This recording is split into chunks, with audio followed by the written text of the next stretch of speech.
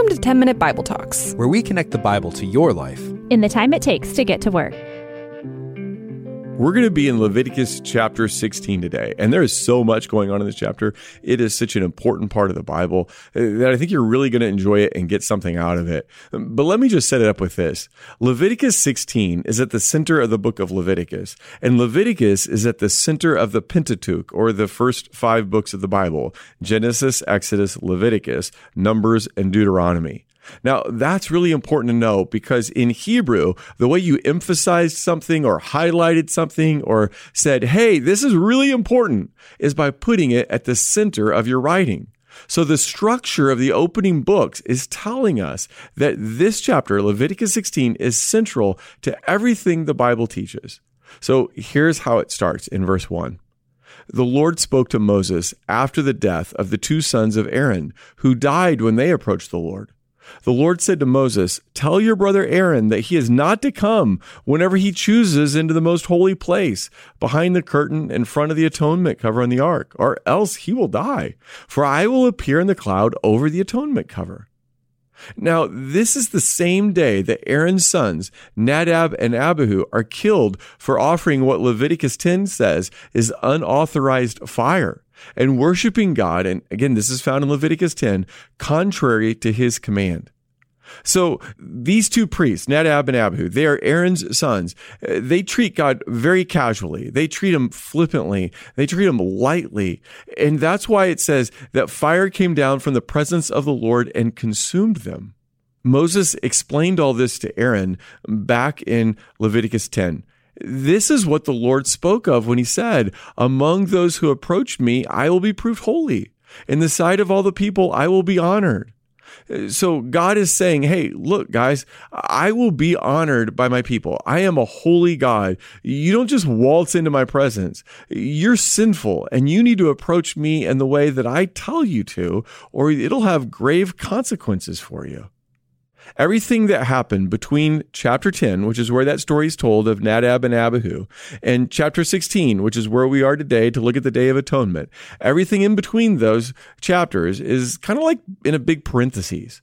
Because now in chapter 16, we're going to pick up the story that started back in chapter 10, the story of Nadab and Abihu, Aaron's sons.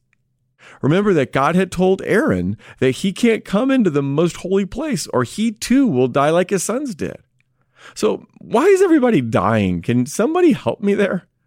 Well, remember back in the Garden of Eden, Adam and Eve lived in the presence of God. And God used to come in the cool of the day and walk and talk with them in the garden. But when Adam and Eve sinned, they began to hide from God. They instinctively knew that they couldn't have the same relationship with God that they did before they'd sinned. And they're right about that. So because of their sin, God banishes them from the garden, and he assigns cherubs, which are kind of like angels, to guard the garden. The cherubs have these swords, and they won't let anyone into the garden, anyone into the place that God dwells. And that's because God is holy, and human beings now, because of Adam and Eve's rebellion, are sinful. Then in Exodus, God called the Israelites to build the tabernacle. The tabernacle was going to be the new place God dwelled. And now in Leviticus, he's giving them further instructions about how sinful people are to maintain their relationship with a holy God. So when we keep reading in Leviticus 16, we read that on the Day of Atonement, which happened only once a year, Aaron was supposed to take a bath and put on a linen garment. Then he was to offer a sacrifice for himself. Here's verse 6. Aaron is to offer the bull for his own sin offering to make atonement for himself and his household. So Aaron's the high priest, and he's charged to be kind of like, you might say, the middleman between God and the people.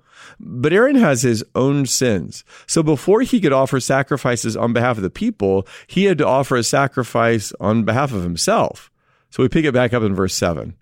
Then he is to take the 2 goats and present them before the Lord at the entrance to the tent of meeting. He is to cast lots for the 2 goats, one lot for the Lord and the other for Azazel. We'll come back to Azazel in a second. But what's happening here is that Aaron is bringing 2 goats, and he's casting dice, or at least something that looks like dice to us. They're called the Urim and Thummim. And Israel used these kind of like dice to help them discern God's will. Here, they are determining the fate of each goat. One goat is going to be sacrificed to the Lord, and one is going to be sent off into the wilderness. There's a lot of debate about what Azazel means. I don't think anyone knows for sure. But the best two options are either the wilderness, which is where God's enemy dwelled, or maybe it just is referring to Satan himself, the one who opposes God. Now, the first goat, that's the one that's offered to the Lord. That goat is killed, the blood is drained and collected, and then Aaron, as the high priest, sprinkled that around the Holy of Holies as a sacrifice for the sins of the people and for the defilement of the world.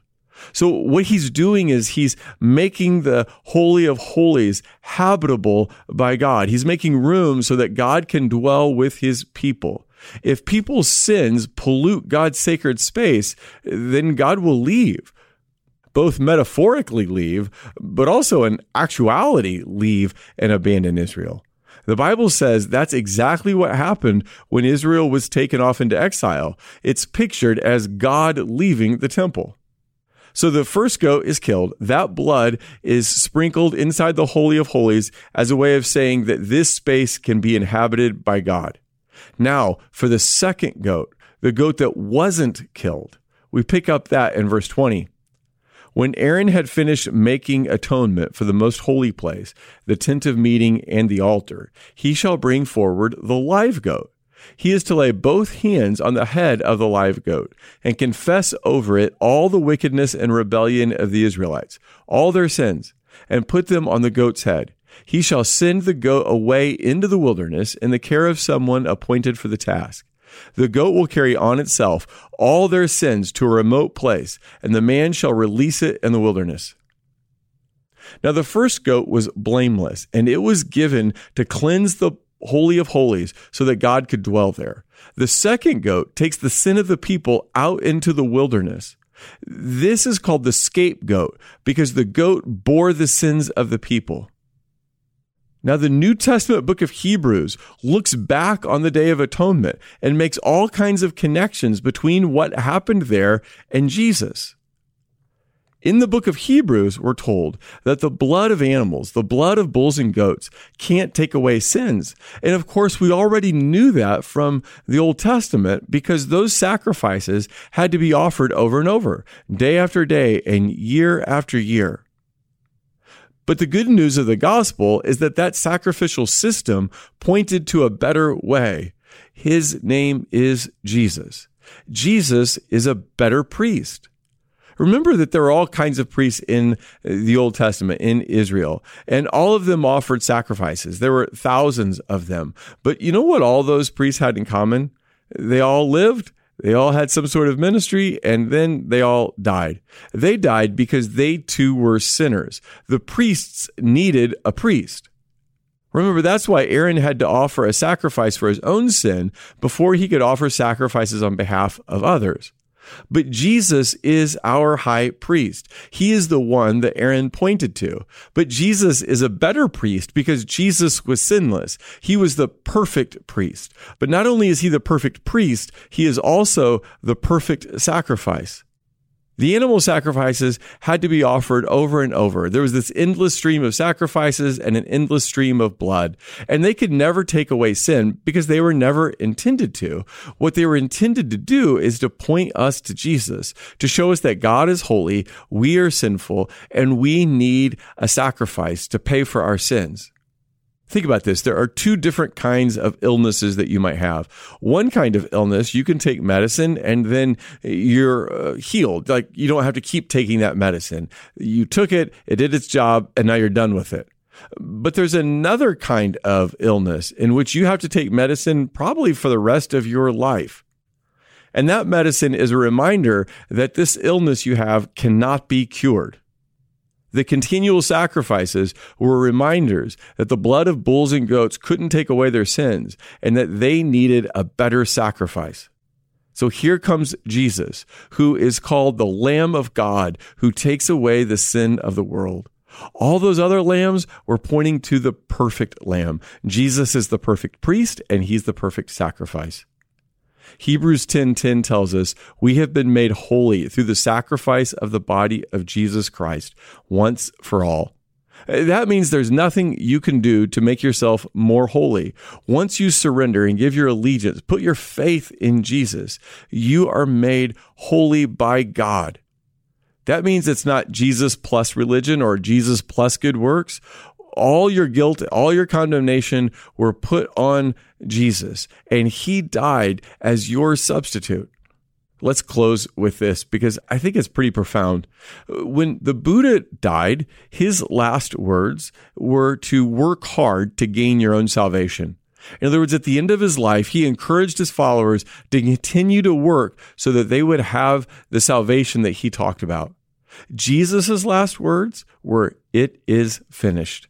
It is finished. He has done the work that God sent him to do. It is finished. He has paid for our sin. It is finished. He is the perfect priest who made the perfect sacrifice.